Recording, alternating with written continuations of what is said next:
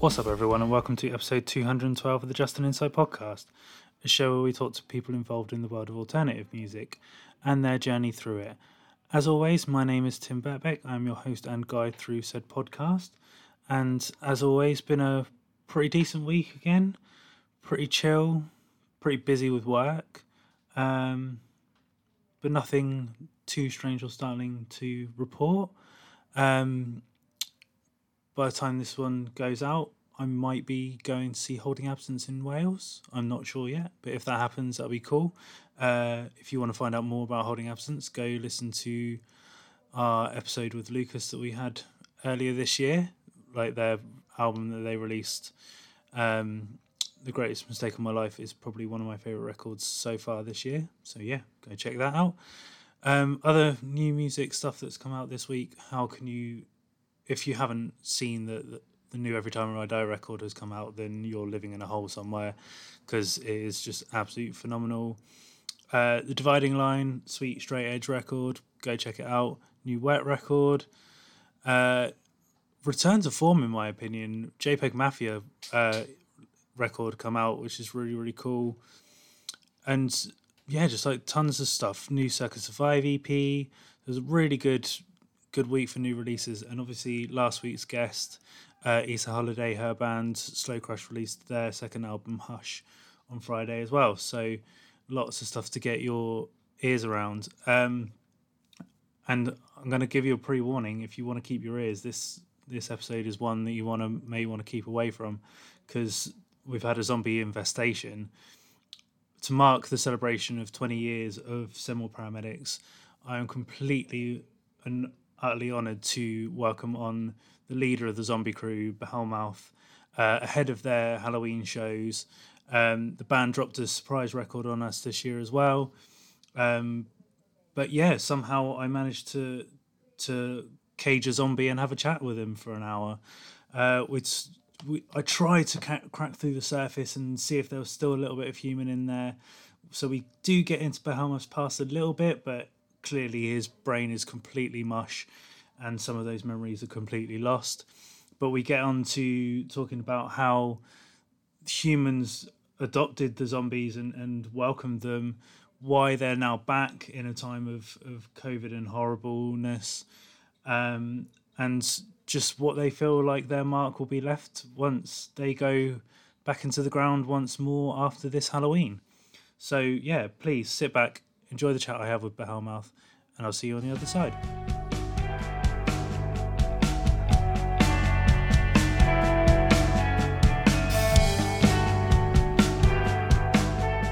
Right, so joining me this week on the Just an Insight podcast is a bit of a surreal one. I've been joined by a zombie.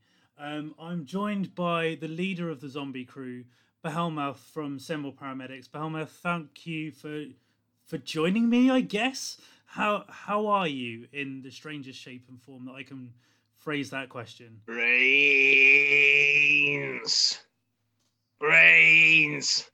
I feel terrible. I haven't fed for at least 5 hours. I need brains. Well, I'm going to try and keep you less than 5 hours so you can go and get your feeding time. I don't want to be your next victim, let's put it that way. But I'm going to put it this way. I'm thankful for zombies right now, and you guys coming back at a perfect time. So, I don't know, did you time this? Or was it just the way your reanimation has come that you are now back in a time when the world is fucked? Well, I think, yeah. When the COVID thing hit, we were just a little disappointed that there was a global pandemic that didn't involve zombies. I mean, I don't know if you know our album from 2005, The Awakening, but it's a concept album about a zombie viral pandemic. So when a pandemic hit, and it was actually pretty boring in comparison to my vision of what a pandemic should be. There were no baying hordes devouring each other in the streets and things like this. So I thought we should we should bring it back. And it also happened to be, well, it will be when we do these dates at Halloween. It will be 20 years since our first emergence. So that was a factor, and yeah. So we wanted to, we managed to slip out of the containment into which we had been plunged in circa 2007, and to plan a new eruption of the undead. So is this you kind of being pissed off because of COVID that it didn't involve zombies? Yeah, it seemed to be all about fucking watching Netflix and shit.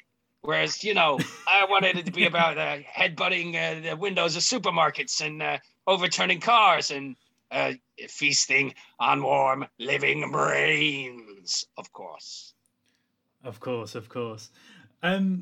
Now, in under usual circumstances, I take my guest back to their roots and their origins. But you're an undead zombie, so this is going to be a bit interesting. But let's see if I can see if there's any human life still within there.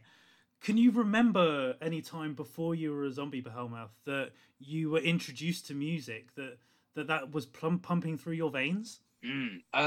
It's all very, very hazy, Tim. You'll appreciate that even had not our brains been blasted by the 2,4,5-trioxin, which reanimated us. Obviously, a considerable amount of decay had already set in. So our memories very much degraded.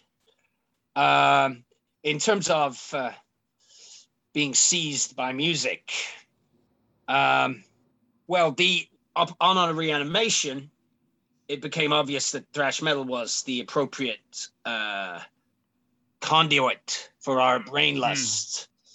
But prior to that, searching my memories, I have a dim inkling of maybe for younger guys in the 1990s, growing up listening to grunge, skate punk, metal, and obviously, possibly, I can only assume from what we produced when we arose that we may have in our formal lives endeavored to create music in some form. I myself was I think involved in some kind of terrible grunge band in my school days. Some of the other members of the band were playing skate punk in school. That's my hunch. And Ex-Undead is a mystery, but I know that there is a heavy strain of metal in his musical DNA. But yeah, this is what I've been able to reconstruct from our barked conversations in a various cupboards backstage over the years. When the promoter locks us in a cupboard until it's time for us to go on stage, and we're just battering against the door and gabbling manically. The occasional bit of information slips out. So that's what I know. Yeah, and I have to ask, obviously, from my view of a zombie apocalypse or some kind of mass uprising, Leeds didn't seem like it would be the hotbed. So why did you reanimate in Leeds? Well, it's a very good one, because 2,4,5-trioxin, as you know, is a secret U.S. military experiment. So I'm mystified as well. Obviously, in many ways, the UK has been a military base for the US over time. Yorkshire itself is host, I think, to one of the big NATO radar stations.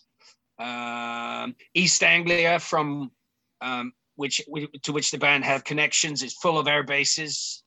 Maybe some 245 Trioxin was in transit.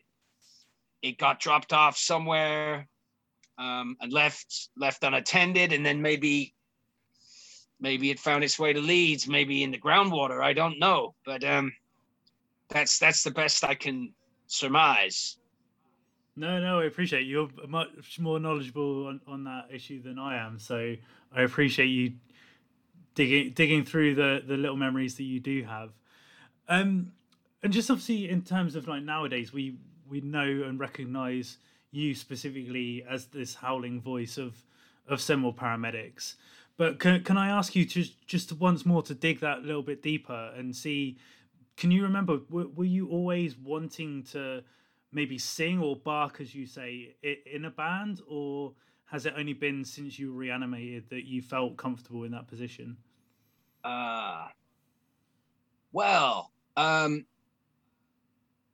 I do seem to have some affinity for the bass guitar. So whenever I pick up a bass guitar, I mean, I won't say it sounds great, but it's, notes come out. So I think there's that. But as in terms of lead vocal, I have no memory of anything prior to Cenmore Paramedics.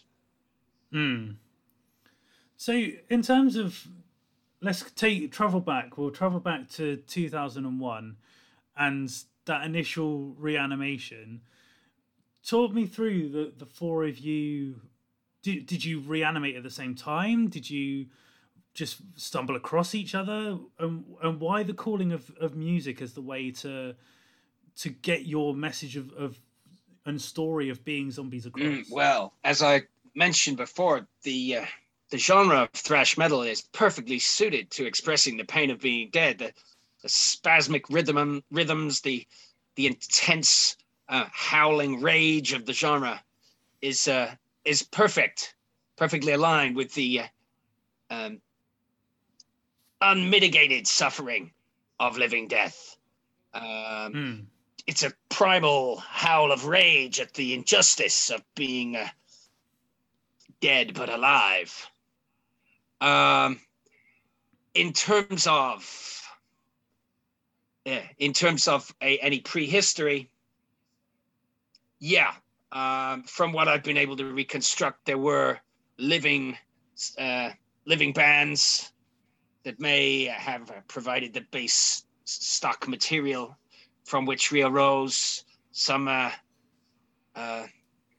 shitty emo post-hardcore type shit, as I understand. I can't possibly condone that kind of thing myself now, but I think some various experiments in the worlds of hardcore and metal from our bass player as well, as I understand it. So was it just a case of when you did reanimate that there were those maybe like scratches from the past that drew you four as a collective together? Yeah. So there seems to have been some history stretching back into the living life of these four corpses. And I think although we seized upon thrash to express our malaise, I think that the association of the living precursors with the skate punk genre may have been influential also. So when you obviously started to create music as Cenmore Paramedics, and obviously realizing that zombies could still play musical instruments, when did you kind of start to to realize, okay, that we can't keep this as an undead secret. We need to share this with the world. And I don't know, did you want to? Was it a tentative thing because you weren't sure how the human race would react to zombies, or did you not care and thought if they don't like us, we can just eat their brains? It was completely unpremeditated and unconsidered, and it was simply a mindless expression of rage and brain lust. Mm. As it happened, the gullible mortals seemed to be drawn to the racket. And we found this fantastic strategy for acquiring prey. So that's what I was going to ask. Once you kind of, I guess, in the broader terms of the word, gains popularity, how did you stop yourself from just going on a feeding frenzy and deciding we need to keep some of these humans in line as fans and admirers of what we're creating and decipher which ones to eat? Well, I mean, I was always very happy if the marsh was filled with drooling ghouls. So there was no attempt to tamp down the propagation of the virus. In terms of the practicalities of touring, recording, a certain degree of control was warranted. So I mean, we managed. We were lucky. We had certain individuals who seemed to be able to fend us off sufficiently with the use of appropriate protective equipment, and cautious and cattle prods and such to just herd us in the right direction, get us into the van, these kind of things, get us into the studio. We were lucky with various people that roadied or released our stuff or recorded us, that they were able to resist infection for long enough. And once we'd obviously, made use of their skills, we were more than happy to then also make use of the nutrition they afforded us. No, I totally understand that, and I appreciate that. So then, in terms of, I guess, talk me through kind of the expanse of the band, because for me personally, I came across you off the back of the Hallowed and the Heathen record, and I think that maybe a lot of the Living's kind of first introduction to you on a wider scale, because I think that was a time of when In at the Deep End records were sort of at their peak. Yeah. Music videos were very sort of relevant and stuff. So did you guys see that swarms of living people were flocking to you? And was that unusual? Because usually zombies are the ones doing the chasing, but living people were coming to you rather than you chasing. Well, when you're doing a band, I don't know if you play yourself or anything, but when you're doing a band, in my experience, you don't always know who's paying attention. I mean, you play shows, and you try to run the band, you try to come up with new material, and you try to push the band. But it depends, I mean, how much attention you pay to it, whether you know what's going on, and how interested you are in how many records are sold or how many people are listening. And I'm trying to think. I mean, when we started, sort of MySpace was the kind of modern state of spreading your music, really. So I guess you could probably tell from that how many people, or get some idea of how many people were following. But I didn't administer that. We did get interest from magazines and such, and I was handling a lot of dealing with the models there. So I had some idea that we were known among a certain portion of aficionados of heavy shit. But yeah, I guess it depends how much attention you pay. And as a zombie with a ceaseless craving to feast upon the flesh of the living, it really wasn't my priority to look at numbers and to quantify things. It was more about the immediate goal of brains. So, but yeah, I mean, you sort of pick up, oh shit, we're in magazines. Some people must be listening to us and shit. And you get a broad idea. Oh, we sold.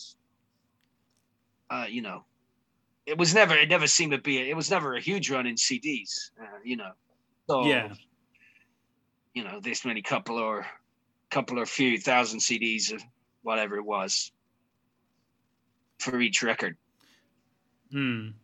But was it a surprise for you coming back to life and then having people be I know you said earlier that obviously thrash is kind of ideal for spreading the word and telling the tale of zombies, but that people latched onto that and they were along for the ride?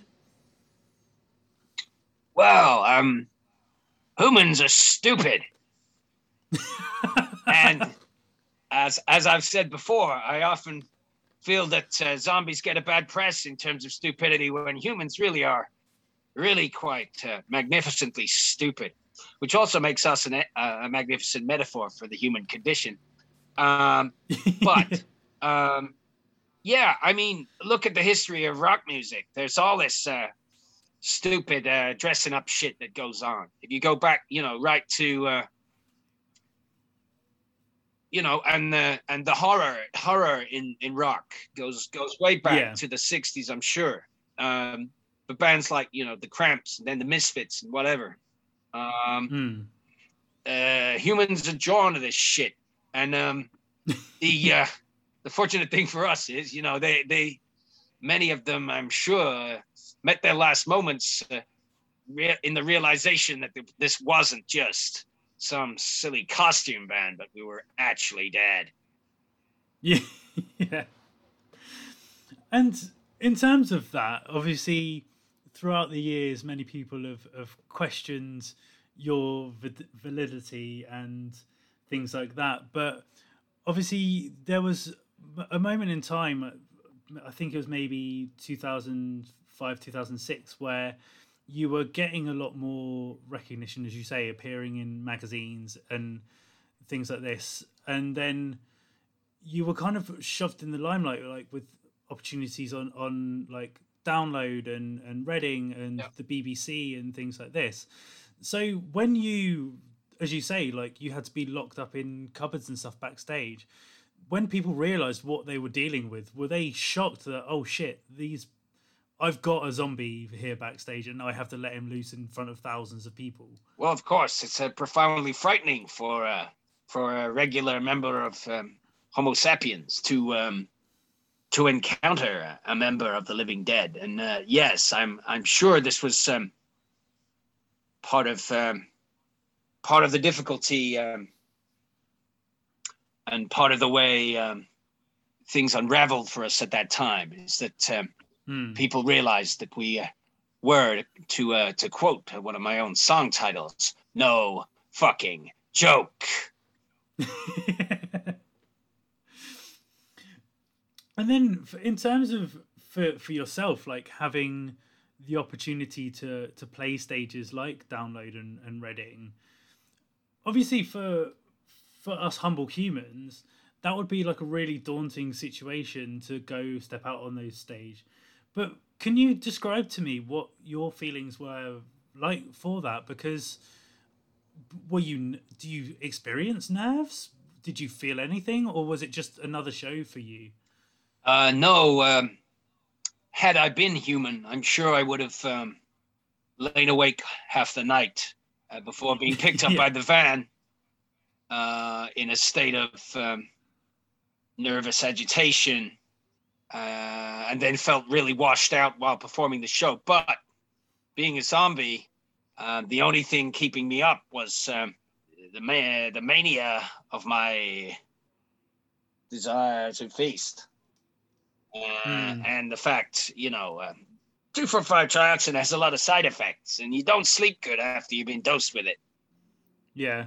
I mean, getting on the stage, it was amazing, and there was a horde stretching out as far as the eye could see, or at least to the back of the tent, and it was amazing, and I'm very grateful to have had that experience.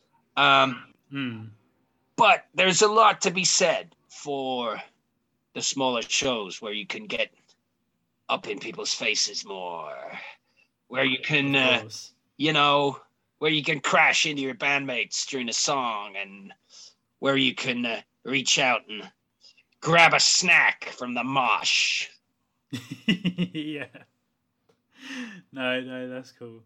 The other thing that I've wanted to ask you about, which I briefly mentioned there, is obviously the BBC sessions that you did that have obviously now been released as a live album. And again, because obviously that for us living, that's such a kind of like high establishment, and has comes with all this gravitas and things like that. So firstly, what was their reaction like to see zombies in the Maid of Ale, and did you kind of enjoy being in that scenario, or did it feel too lifelike for you? Well, it was amazing.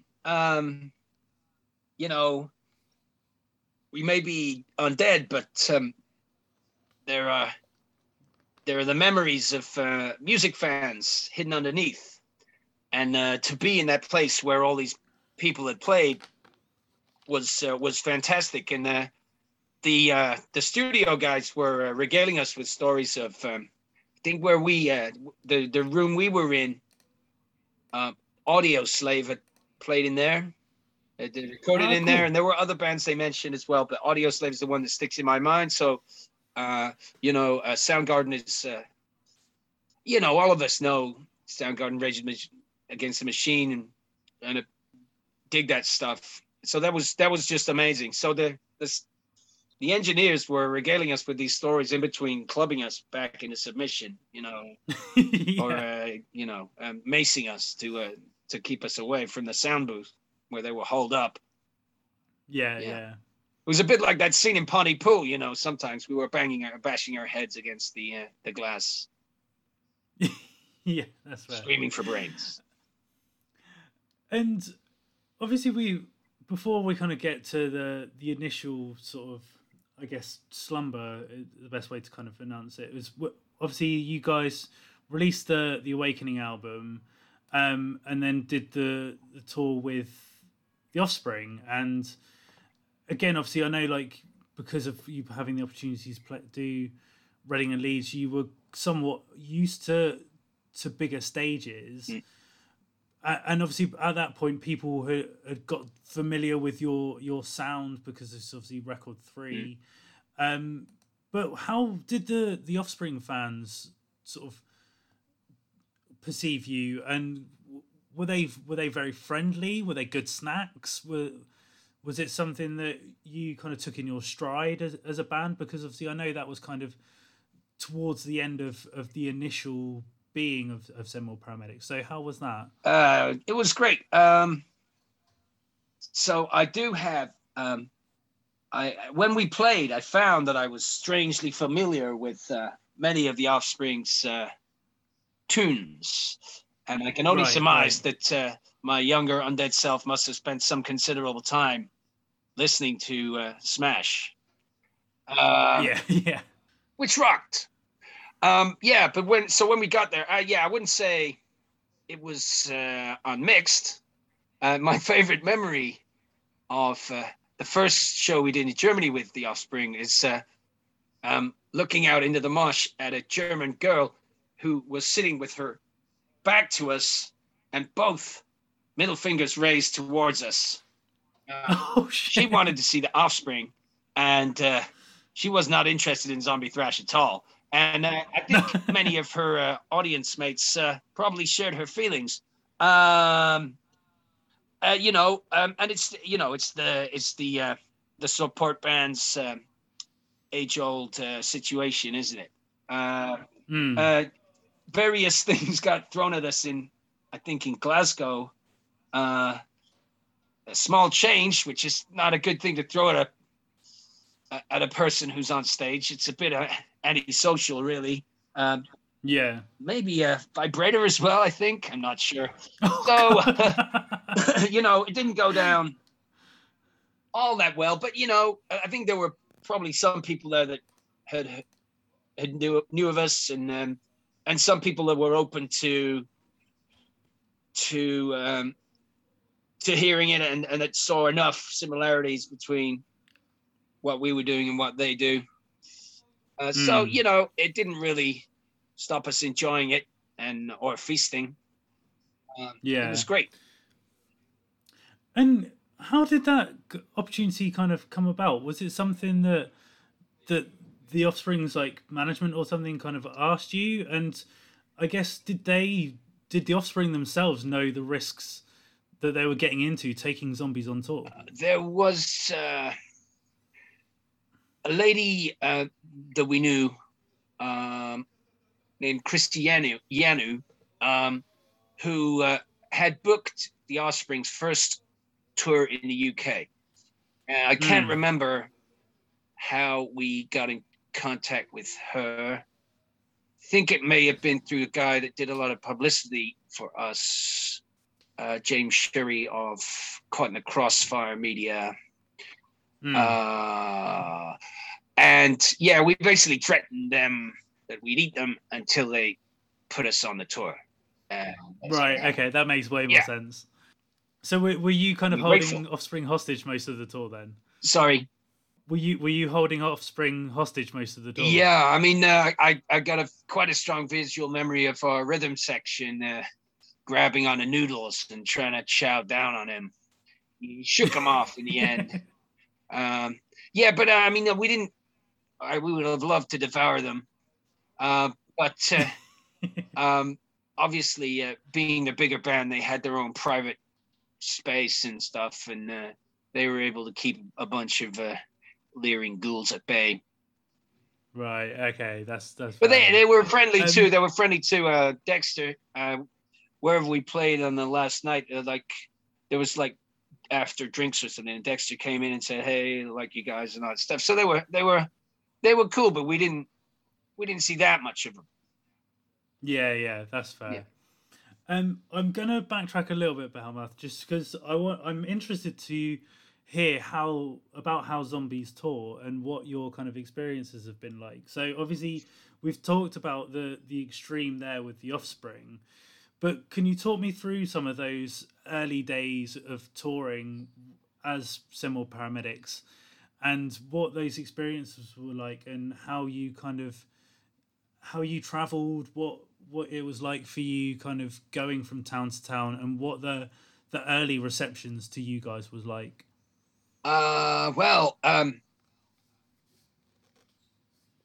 Quite similar, more similar than you might expect, considering that we are members of the Living Dead. Hire cars, borrowed cars, vans. Good thing about zombies is you can just throw them in the back of a van, like you do your drum kit. Just chuck them in there. Sometimes there's a mattress, but why bother with a mattress? Splash out for a mattress when they're living dead. Just chuck them in there like logs, fucking pile them up. And yeah, it doesn't matter if you're speeding down the motorway and the fucking drum hardware suddenly lurches towards you and impales you because you're already dead. So yeah, it doesn't matter who's intoxicated in what way and who's rolling over on top of who, because you're already dead. You don't need to take rest stops. In fact, it's dangerous if you do, because you end up with a Dawn of the Dead situation where the fucking services are infested with zombies. So yeah, we got by with some very forbearing drivers and handlers. Yeah, just in a fairly normal way. And yeah, I mean, we ended up on one or two occasions when we did some of the bigger tours with a tour bus, one of those big silver bastards, and which was amazing because we had different bays for different band members to be strapped down, and if one of us was particularly raving at any given time, we could be put in the luggage compartment, or that kind of thing. So yeah, that was good, and we could stock it as well with living bodies to devour, which was wonderful. That's cool. So then, if we talk about obviously the initial sort of slumber, as I put it, towards the end of sort of 2007, I remember obviously in the statement that you coined it on, I think it was on your MySpace page, that your corpses were kind of finally rotting out, and sort of that was kind of why we were maybe seeing the end of Symbol Paramedics at that time. Yeah. So was that the case that the corpses that you'd inhabited, they just couldn't take it anymore? That you just needed time to rest and re-energize? Was that the kind of key component behind that? Yeah, it was. There was a strong component in what happened. Yeah. Yeah, I don't know what else to say. I would say that was key. Obviously, I mean, our physical frame deteriorated over time. Obviously, all that crashing, all that headbanging, when you're already decaying, it really can mess you up, and you can end up having to stitch yourself or staple yourself back into place. Fingers start getting chopped off when you thrashing a guitar, or you might headbang too hard and your head almost falls off. So you gotta watch that. And then I think when we were weakened by this progressive deterioration, then that's when the man caught up with us and slammed us in a few barrels and tried to bury us. Yeah. Before we kind of get to I guess the first, it would be the second reanimation for you guys. I just want to kind of get your take, Oz, because obviously where we're approaching Halloween, which is a time where everyone decides to cosplay as a zombie. I want to get your viewpoint on zombie horror films and how your kind are depicted. Do you think that it's an accurate depiction, or has Hollywood completely butchered how a zombie lives? That's complex because it's a big genre these days, and there's a lot of different stuff. I'm trying to think where to start. I mean, if I'm looking for authenticity and something that really speaks to me in the genre, there's a handful of films that stand out and always stood out, and it's been fun actually finding out a little bit more recently because we've done this new record. But the stuff that stood out to me and seemed authentic and really powerful, maybe three are really sticking out for me now. So Night of the Living Dead, Romero's original, Return of the Living Dead is probably the key inspiration and the key document in our world. Obviously, the vital role of 2,4,5-trioxin, which was the name of our first song. And then Zombie 2 by Lucio Fulci, which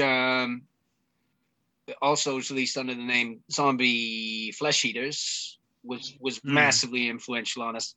And those are some of the ones that have spoken to me the most. But I mean, there's a lot of interesting stuff out there. And I'm all for. I'm not interested in mortal categories of aesthetic quality and filmmaking prowess.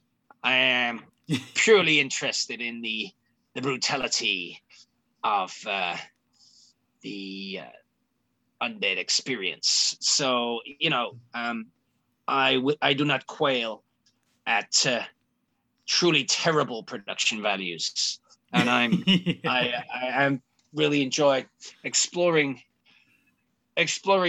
things. Well, I'm trying to think. Lately, I mean, we have a song on the new record explicitly about Pontypool, which I think is actually a fantastic film narrative. Stands up as a quality film. But I've drawn on some truly torrid and terrible stuff too on this new record. Another one I really enjoyed was Oasis of the Living Dead. It's dreadful, but there's something.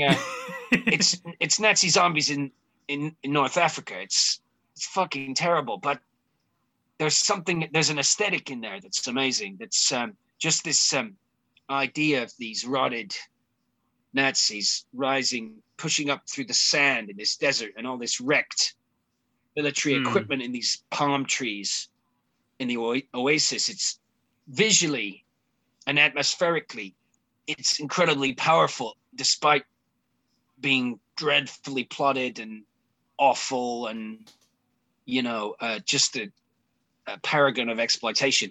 So, I'm struggling to think of anything I'm not going to slag off anything. It's all good for me. There's some I like better, but and it's the more you search, the more interesting variants on the genre you find. No, that's cool. And back in terms of the band now, so obviously you mentioned that when you were kind of you were decaying as much as you were back in 2007, you obviously came back to life for a second time for 2014 for the 30 Days of Night 10-year anniversary. Now, again, because it seems to be timing is impeccable with you guys, but was that the organizers of that? Did they dig you up and find you, or was it just a case of it was your time to rise again? So the guy who ran 30 Days of Night, which I don't think is any longer a label, as far as I'm aware, a guy called Jamie Farhell, also the singer in a band called The Nothing, which has some kind of obscure relation to the band, which you may know. He organized it. So he basically, when he decided he wanted to send more paramedics, he knew where to dig for the bodies. Yeah. And he was also somebody who did a lot of zombie wrangling and t-shirt selling back in the day. Yeah. So were you surprised to be woken from your slumber? No. Well, no. I mean, I guess the possibility of, we were always raging to find prey and to feast. So it was only the cold metal walls of our barrels that kept us beneath the earth. All we needed was to be dug up. And were you then kind of, because obviously it had been a sort of like a 7-year absence that you'd been playing like music, were you surprised that there was now this whole new fresh horde of people that had discovered Semmel Paramedics in your slumber, and that you had this fresh new wave of people to feast upon? Well, the virus is very infectious. What can I say? So, no, not really. And,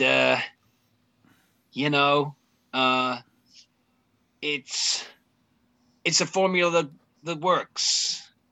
Zombies plus hardcore plus metal. So not really. I mean, we were highly gratified, and of course, we took the opportunity to devour as many victims as we possibly could. Yeah, it's a surprise. No, not too much. No. So then, if we kind of fast forward a little bit to present day, obviously, I know you're marking a milestone in terms of 20 years of a band, but something that I think a lot of fans of yours wasn't expecting was a new record, and that's obviously something that we saw this year as well. So talk me through that. How were you kind of working on that behind the scenes? Had someone secretly stashed you away and while you were making this record? Because obviously we all thought you were in your barrels again. So yeah, well, we obviously we escaped to a sufficient extent, and it's mysterious who is responsible. But yeah, we found ourselves liberated once more to rage, and I can only surmise it may have been connected to the COVID pandemic. Perhaps the attention of those who were responsible for our imprisonment was distracted by the COVID pandemic. Perhaps the relevant CCTV was not being watched. Perhaps the checks were not being run. Perhaps we were left to our own devices, and perhaps that's how we were able to escape. But yeah, at any rate, we escaped during the period of COVID lockdown, and the natural thing was for music to emerge. Medico was seized with interminable spasming, which translated itself into vast numbers of fearsome riffs. The rest of us joining in through a kind of sympathetic agitation.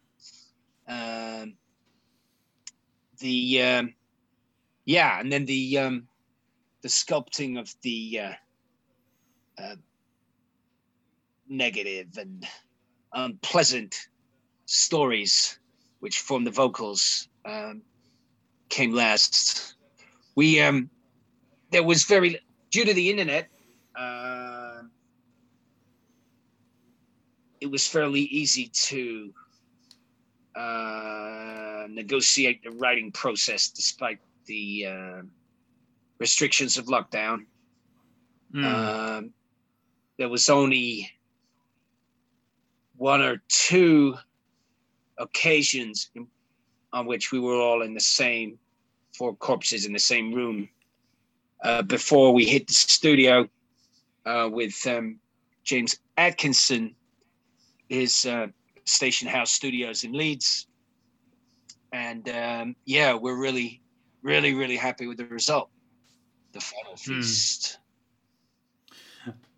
And because obviously you said Medico obviously had this urge and these spasmings that resulted in the riffs, but obviously where you hadn't written or released new music in so long, was it just almost, did it feel like you guys were second nature to kind of go back into that rhythm of writing music, or does it? I don't know. Does it never leave a zombie? Yeah, I think it never leaves a zombie, and zombies are very, very obsessive. They're monomanic. They only think about one thing, and in our case, it's um, getting brains through the medium of thrash. Yeah. So that's, if you let us out, that's what we do, and that's what we did. And I'm amazed actually by the speed of the process. But yeah, it just came together, and I imagine, I can only surmise that in their own individual barrels, Medico and Ex Undead have been spasming away, air guitaring for all they're worth, as they drool in their cocoon of 2,4,5-trioxin. El Diablo pounding senselessly against the walls of his prison, as if drumming. And it's a continuation of a process that's been ongoing ever since. And because you sort of brought up the film regarding the rising of the Nazi zombies, and obviously in one of your tracks you make reference to that, and I thought it was interesting because obviously us mere mortals have a bad sort of affinity with Nazis, and we want to obviously stomp them out of our music scene and things like that. And I was interested to see that transcended to zombies as well. So do you have is there a problem with Nazi zombies? Is there a problem with Nazi zombies? Okay. Well, I mean, some people, and I'm talking about mortals, might see the whole idea of Nazi zombies as irredeemably crass. Perhaps even my former self might have thought that a little. I have to confess, the concept of the Nazi zombie does have a certain congruence, does have a certain instinctive appeal. I guess I would, it's, I'm sure this has been said before. It's two types of movie monster mashed up, isn't it? That's what it is. So, in many ways, it's fascinating. It's fun in its way. Obviously, it's tasteless, but come on, this is a fucking zombie film.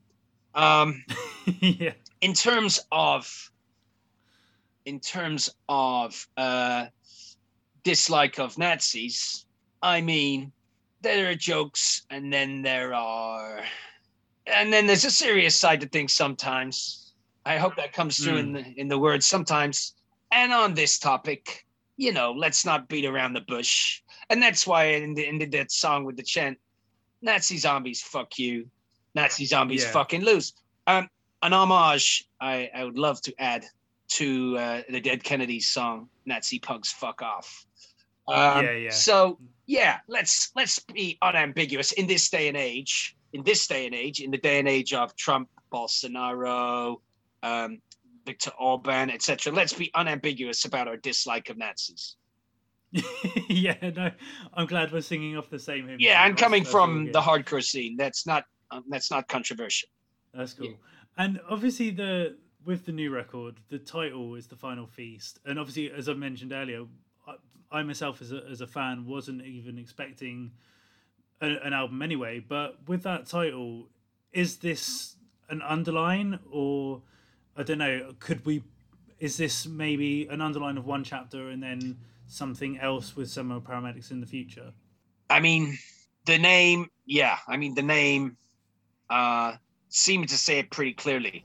I don't know how. Yeah, I mean, I don't know. I got a fairly strong vibe that's probably the agreement in the band. So yeah, I mean, I think that's where it stands, and I think that's probably the signal we're giving. Which No, that's it's cool. it's something that I, even being a drooling member of the Undead, is something about which I speak with mixed emotions, because this even though we're dead, this thing means a lot to us. So, Yeah, but yeah, there there are currently no plans whatsoever to do anything further after this. So yeah, whether that changes, I I don't know, but I don't think anybody is anticipating that at this time, yeah, yeah. That's given fair. the increasing decrepitude of our cadavers. Yeah. And then, because obviously this ties in with the shows that you're doing around Halloween and marking 20 years of the band, and obviously, like, because with the record was a surprise, and these shows are kind of going to be a celebration of you guys. Is it? I don't know. Is it something do zombies take, like, anniversaries and celebrations seriously, or how are you kind of viewing it? Are you viewing it as like one last hurrah, or are you just going to go out and just do your thing? Yeah, both. I mean, you have to go out and do your thing, Yeah, uh, which we will enjoy and which we will rejoice in. Um, but I guess there's a certain circularity to it. It being 20 years since the first show, so yeah, and we're even. I think I can. I think I can let this slip. We're going to be featuring our original demo, all the oh, tracks from awesome. the original demo as a segment in the set, which was that was our original set on our first Yeah. gig at the Royal Park Cellars in Leeds in 2001. Um, so we actually played that twice that night because that was all the songs we had. uh, yeah. So yeah. There's certainly a kind of marking the occasion, marking the anniversary type vibe, but with the emphasis on just trying to have fun, like we always did, just trying to rock out and eat some brains. Yeah, that's cool. Well, Behelmeth, I've taken up way too much of your time, and I'm keeping you from feasting. But how I usually end the show is I ask my guest what their favorite song is, but with a bit of a twist. And this might be difficult because obviously you've just released a new album, but we'll go with it and see what your answer is.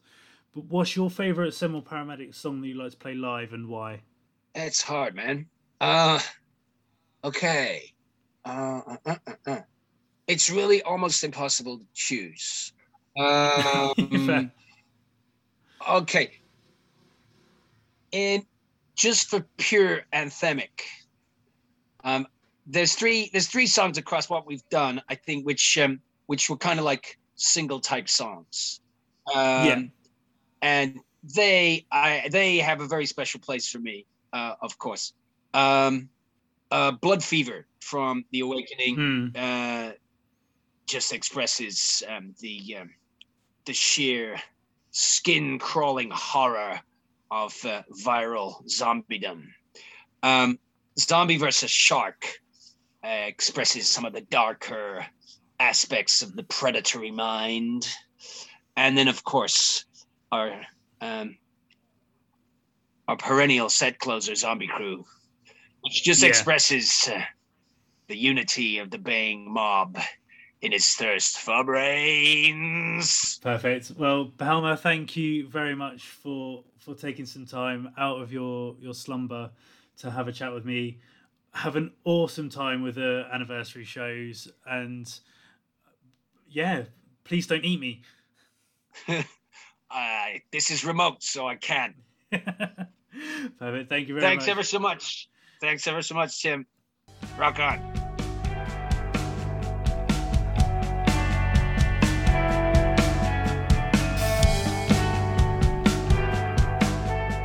So there we have it, folks. Again, a huge thank you. Well, I guess a thank you to Behelma for not eating me, firstly, and for talking to me and regaling me about the zombie life, I guess. As mentioned at the top of the show, Seymour Paramedics are doing a run of shows around Halloween. I think the last one is on Halloween itself. That it marks the 20th anniversary of the band. If all the shows are sold out, but if you're unable to go to them, they are live streaming the one on Halloween. So we'll put links and details to that show in the show notes. And as always, we'll put all the details for Seymour Paramedics in there as well. But yeah, that's it for another week. Happy Halloween. I hope if you are going to the Seymour Paramedics show, you survive and you don't get eaten. But otherwise, thank you again for stopping by the Just an Insight podcast, and I'll see you soon.